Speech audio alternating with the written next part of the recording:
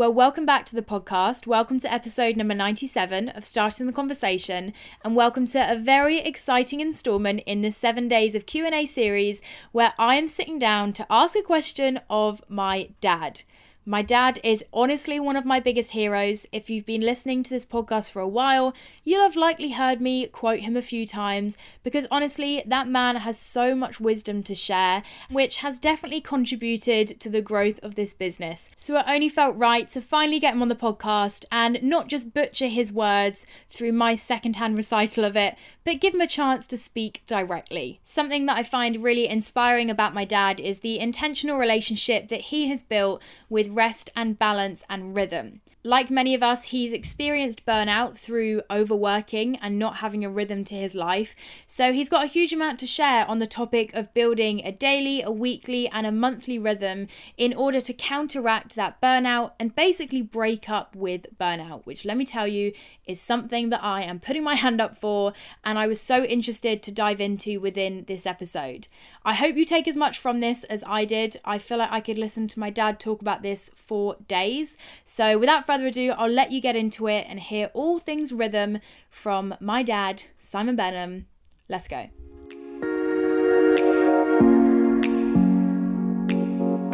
Dad, welcome to the podcast. Thank you very much. It's a pleasure to be here. How does it feel? It feels slightly strange to be on this end. Are you often on the other end of the podcast, are you? Well, I'm, hosting lots of things and speaking and stuff. So, yeah, it's very nice. True. Very true. Have you listened to the podcast before? I have listened to your podcast, yeah, on occasions. Not every single one of them. Which ones have you listened to? Do you remember? I listened to the one with you and Craig, but probably shouldn't mention Thanks, that, Dad. Just me and my ex-boyfriend. To be fair, the week that I announced on social media that him and I broke up, that episode got the most downloads of any episode. Yeah? People are nosy. They are. So they're probably going to listen to this because they're nosy as well, I'd have thought, won't they? Yeah, but we won't ever break up. No. Because you're my dad. I promise that. There we go. People are very excited to hear you on the podcast. Are they? Well, I hope I don't disappoint. I'm slightly worried about that. I know, maybe I've bigged you up because I quote you a lot. And often when I tell you that I've quoted you and tell you the quote, you can't remember saying said quote. Yeah. Yeah, that happened a few times now. The most famous one is the one of your inbox is someone else's to-do list. Yeah, Do you remember I think that I one probably yet? did say that one, yeah. Okay. Yeah. You just, sure. Yeah. Sounds like something you'd Sounds say. like something I might You've have got a said, lot of yeah. wisdom, which is why I wanted you to join me today. Well, it's nice to have you say that. Appreciate that. So the topic I want to ask you about in this episode of 7 days of Q&A is around rest. And I feel like within, I don't know whether like the phrase burnout, is that really niche to my world or is that something? No, that I think that certainly lives in the church world where I am. Yeah. It's a big thing. Lots of people burning out, lots of people, hitting those buffers and crashing and burning. And I've talked to a couple of times in this podcast about my experience of burnout and now what kind of an attempt at rest and balance within my kind of life looks like. And I think a lot of that comes from an experience that you've walked through and kind of the things that you are always trying to teach me and remind me about balance and rest and not burning out. So can you start by telling, I guess, a bit of your experience with this? Yeah. So my background's electronics. So I did a degree in electronics and I worked for a venture capital funded startup company doing chip design for them. And then about 12 years ago, I took over leading the church that I lead now, Kerith Community Church. It was pretty stressful. I'd never led a church before. That's quite a big change. That was quite a big change. A techie office man to leading quite a large church. Yeah. And I took over from a guy who'd led the church for 43 years. So there's a lot of pressure. Quite a reasonable sized church, around 500 people. So quite a lot of stuff going on. And I started in the October. There were lots of celebrations for the guy who'd been there before me. And then I went to Zambia. And as a church, we were looking at setting up an HIV/AIDS project to alleviate some of the impact of HIV/AIDS. And went out there and then went to America and then came back and spoke at our Carol concerts. And then got to the January and remember cycling back home one day and just felt weird. And basically came home and was in bed for 3 months. Just crashed, had completely exhausted myself emotionally and physically and was totally drained and just had no energy for 3 months, which was pretty grim. I don't remember any of that. Yeah. I feel like that just says that mum's a bit of a hero. She did do, your mum was amazing in terms of looking after me, and the church team were amazing in terms of just keeping stuff going. But it was pretty stressful, just having taken over and wondering what everyone thought. So I learned a lot out of that. And did you, in the kind of run up to being burnt out, spot any of the warning signs? Or for you, was it only once you burnt out and looked back that you thought, probably should have spotted this coming? It was only really when I looked back. I was just completely ill-equipped for like all the pressure that was going to come. I think until you're like the sole like leader, you know, the number one leader. I'd been on the staff team part-time, but I think until you actually feel the responsibility of, you know, the finances and the people and all the pastoral stuff, you don't really realise what that role looks like. So it was only really in the January that, looking back on it, that I realised I'd just completely overextended myself and taken on far too much. So then you took those 3 months off? Well, I just couldn't get out of bed, basically. And every now and again I'd get out of bed and do something, and then I'd be ill for 4 or 5 days. So it wasn't good. You just knew something was up? Yeah, there was never really any sort of diagnosis, and I gradually just got strength back and gradually could do more. Yeah, it was pretty grim. What do you feel off the back of that changed in terms of your relationship then with how you approach work? Because I feel like burnout's never that, you know, run into the brick wall once and you never go near it again kind of thing. It's a constant balance, right? I think so. I think I'm on a long way from it now. So... but that was a long time ago. Yeah. And your relationship with rest is very different. Yeah, I think I went through a bit of a cycle of, you know, I'd work and then every 3 months I'd probably be in bed for a couple of days. And that became a bit of a pattern. That's like me now. We're too similar. Exposing. So yeah, I'd do 2 months or 3 months, and then I'd just crash and I'd come home and just lie down for a couple of days, and then I'd be okay. And maybe I'd be a little bit sick, like physically sick. And then, but I think... yeah, it's taken me a long time to get to where I am now of really thinking I'm on top of this. Why is rest such an important thing to you? Well, I think you want to do what you do out of a good place. You know, I think if I'm leading a church, inviting people into something, you want to be doing that from a place where actually it's giving you life and filling you. Otherwise, you're inviting people into something which is a bit false and isn't really real. Yeah. And I feel like in a way there are a lot of parallels to be drawn in terms of what you do and what it looks like to run a business. Because there's that similar thing, you know, it's obviously a different mission and a different purpose, but when you're service-based, you feel like you're kind of, the purpose of your role is to be of service to other people. And that would be very true within the work that you do. But something you're always saying is that analogy of like, you can't pour from an empty cup. And that in order to fulfill that kind of mission and purpose and impact, you yourself first have to be in that good place. And I know when I'm not in that good place, I like resent people and their demands, and I can't make decisions well, and I just don't lead well when I'm not in that good place. It's not great for the rest of the staff team that I lead. So actually the best thing I can do for them is be in a good place myself. Something I'm interested in is that I think it's very easy to have these conversations and be aware of it. And anyone that's tuned into this podcast before and has heard me talk about this topic is very aware it's something I'm always talking about. But the putting it into practice and making it a thing that's kind of actually true within your life is very different. And something that I really admire within how you approach this topic is actually how practical you make it. So what does it look like for you actually kind of making rest a priority in your life? I think the thing I've really discovered is that you have to live life with rhythm. You know, that we try and live life almost like a flat line where we're just going flat out the whole time. And actually, you know, think of like one of those heart rate monitors. You know, it's the ups and downs that represent the life. And yeah, if there aren't ups and downs, then that's pretty grim.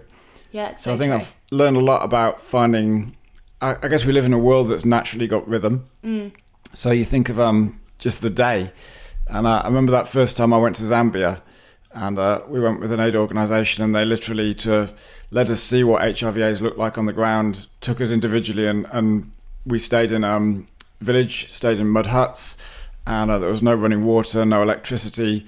So just this weird thing happened when it got dark. Everyone just stopped because there were no light bulbs, there was no electricity, there were no candles. You know, you just physically couldn't see anything. So you realise that actually the world has a rhythm to it, which we've got rid of, because now we have light bulbs, we have electricity. So for us, as soon as it gets dark, we just turn the lights on and we can just carry on working. It's so true. And I think you layer on top of that now, you know, the whole technology piece. And, you know, one of my things was I'd sleep with my phone next to my bed. Yeah. And, you know, on my phone I had email and Twitter and Facebook and everything else. So the moment I woke up, I might pick up my phone to turn off the alarm, but then I'd immediately be looking at my work email. I'd be You seeing get a lot of emails as well. I get a lot of emails. Of And then I'd be seeing, you know, what crazy thing Donald Trump's done overnight. And, you know, I'd just get into that whole world. From the moment I woke up, I was just switched on to work. Yeah. And then pretty much the last thing I'd do before I went to sleep would be just have one more look at my phone and one more sort of dopamine hit of like, oh, that's come in, or somebody's like that or whatever. And you realise that you live almost like with your flight and fight response of that level of being ramped up. And we're not designed to live the day at that level. Yeah, that's such an intense thing to try and sustain. It's when you kind of feel like you end the day and you almost just relax because you're like, oh my gosh, you're holding so much. And then you can't go to sleep because you're all revved up. So I think I've learned a huge amount about, first of all, finding the rhythm of the day. So, you know, I don't sleep with my phone next to my bed now. You know, so Where do you sleep with your phone? My phone's on the little dressing table. Okay, so it's in your room, but it's in the room, away but from it's your bed. different. And then I've got an alarm clock, so I wake up with that. I don't pick my phone up first thing. I'll go and do some other stuff. So for me, I'll go and pray, connect in that way. I don't have email on my phone. I don't have social media on my phone, so I have to open my laptop if I want to see any of those things. And actually, for the first hour or so of the day, don't do anything that looks like work. So have a breakfast, take the dog for a walk, just start the day in that sort of much slower rhythm. Yeah. And then have a moment where I go, okay, I'm going to start work now. But even through the day, you know, take those stops, just regular moments to stop, whether it's a meal or whether it's seeing somebody. And then at the end of the day, you know, have a moment when you go, okay, I've finished work for the day now. And I'm going to stop. And that might be 6 o'clock or that might be 8 o'clock. But from that point in the day, I'm not going to look at any more email. I'm not going to do any more social media. I'm just going to enjoy being with the people in my world.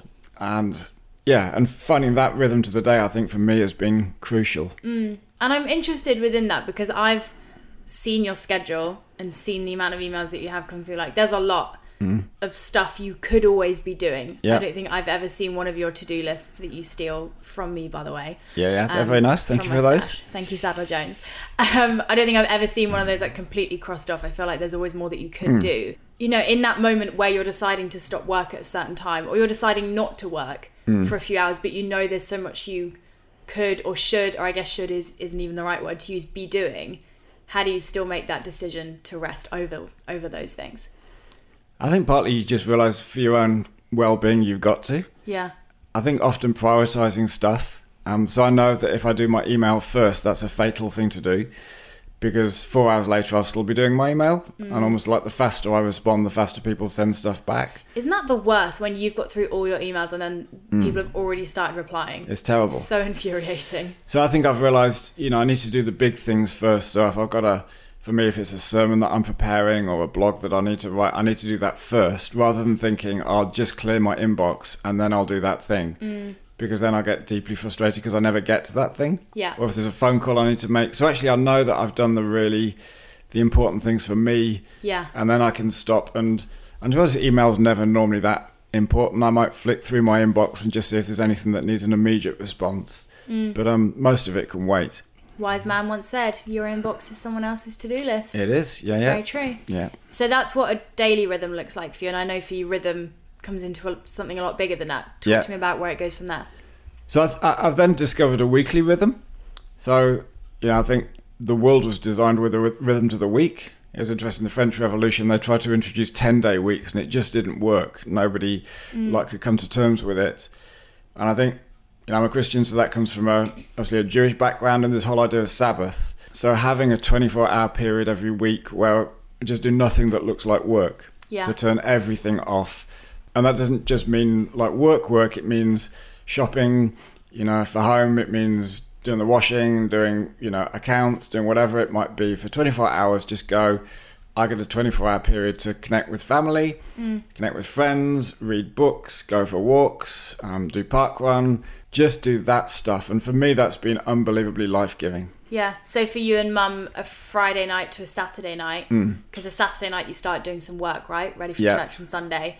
And to clarify, when you say that you don't do anything that resembles work, that doesn't mean that you guys like just sit at the kitchen table and No. You'll be going, doing your little 5K run that you do every Saturday and getting your takeaway and watching TV and all that stuff. Going for dog walks. So doing things that to you feel really joyful but don't at all resemble an I should do this or I need to do this. Yeah, either from a home basis or a work basis. And I think whatever revives me, refreshes me, brings me joy, they're the things that you get to do in those 24 hours. And it actually means outside of that you have to be more planned. Yeah. Because all those other things like going to do the shopping or doing the washing, you have to do at some other time. And actually you have to work at that. But for me it's almost like a magical... I can be completely exhausted on a Friday night when I start that. And then by the equivalent time on Saturday, I just feel so refreshed and ready to do, whatever Sunday's going to throw at me. And something that's so interesting about that, which I've learned through kind of blocking my days out in terms of, I don't schedule anything in on a Monday or, I never schedule work stuff at the weekend,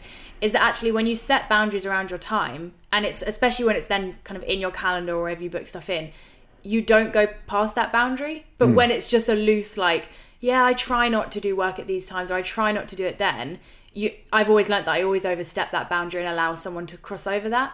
But when you are so strict with yourself of I actually just don't work in these periods, whatever work looks like for you, you keep that. Yep. No, I think that's true. And I think the same would be true of the year. So we've learnt, I think, just about how you have to plan your year. Certainly doing what I do, if you don't plan it, then people just fill stuff in and there's a wedding or there's a funeral or whatever. Yeah. So we would in November, we sort of planned the whole of 2020. So we'll know, every probably 6 weeks we need a bit of a break because it's just full on. We as you and Mum, by the way. Yeah. Occasionally you come. Yeah, I am invited. Although I'm not invited on the ski trip that's coming up. So, no, you're not. You're very butthurt about slightly that. hurt about that, yeah. You have tried to be invited to all of the retreats. Yeah. One and day so you will far, be there. I have been banned to all of them. Maybe after this good. episode, people will be wanting you to lead a workshop. Yeah. You can charge more because I'm going to be coming. Big name. But so we'll plan the year. So we know, like next weekend, we're going to Cornwall for the weekend, and that's just such a gift. It's been a really crazy few weeks. I was at a conference last weekend, and I went up to York this week to meet with the senior team of a charity, and it's just been really busy, but I know I can do that busy because I know there's a stop coming up. And, a week tomorrow we're going to drive down to Cornwall. We've got an Airbnb there.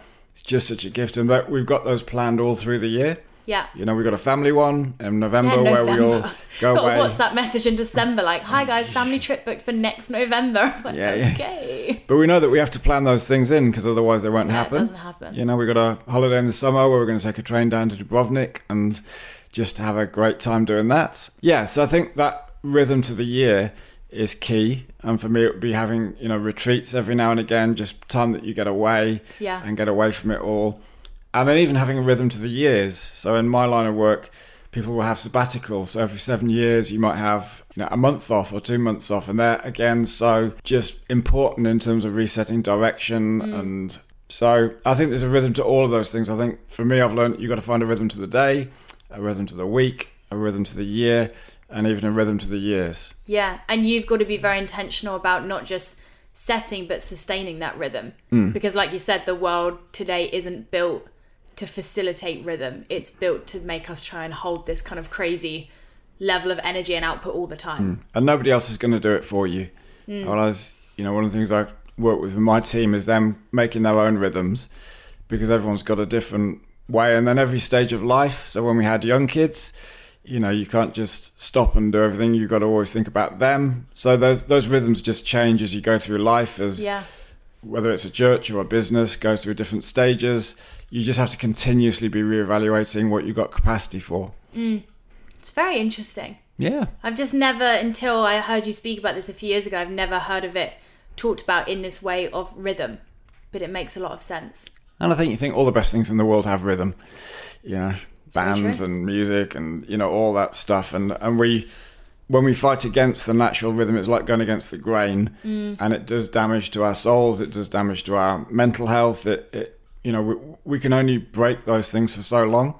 And I think if you don't give yourself a break, eventually your body gives you one. Yeah, I mean, that's what happened for both of us. And I think that's what those crashes are. That's what burnout is. It's basically your body saying, if you're not going to stop, I'm going to make you stop. Yeah. And very often, that manifests itself in physical symptoms, but the thing that lies behind it is the stress and the pressure that we've put ourselves under. And like you kind of touched on when you started this, actually rhythm and being intentional about kind of how you do things isn't just fundamental to kind of sustainability and carrying on, but also is fundamental to you actually really enjoying your life. And I think that's essential. I think we want to enjoy the stuff that we're doing. You know, we want to do it out of a place of joy. If this is robbing us of joy, really, why are we doing it? What's the point? Yeah, it's very true. Thanks. That's okay. Any final words of wisdom? Anything you wish you knew when you were 21? If you see things in me and you think, I was a bit like that, give me some thoughts. I think just do one thing as a result of this. I often talk on this and people like nod and look at you and you think, I'm not sure you're actually going to do anything with this. So I wouldn't say like, don't implement the whole thing, but think, hey, maybe you're going to take, email off your phone, or maybe you're not going to sleep with your phone next to your bed and have it the first thing that you pick up in the morning. Maybe you're going to really take the idea of Sabbath and that stop seriously. Just choose one thing and think, okay, I'm going to intentionally do that thing for the next week, the next month. Just begin to form a habit. And it's really habits that change us. When we form a discipline, they're the things that transform us. So I'd encourage you to take one thing, work on that. When you feel like you've made some progress with that, then pick another part of rhythm and then put that in place. Yeah, and then you've got evidence that it works and that you can do it, and you just keep taking it from there. Yeah. This was great. It's been a privilege to be here. Thank you. You enjoyed it? I have really enjoyed it, yeah. You're still not invited on the ski retreat. Am I not? I'm so sorry. Oh. Maybe by popular demand. I'll let you know. I'll put a poll on Instagram. Okay. You don't follow me on Instagram, or I don't think you've ever watched my Instagram stories, but... I follow you on Instagram. Oh. Do you see my stories? You follow me on Instagram? No, I don't follow anyone on Instagram. So. Oh, well, that's why you wouldn't see that I'm following you on Instagram. Well done, Dad. Okay. High five. We're done. You. Love you too.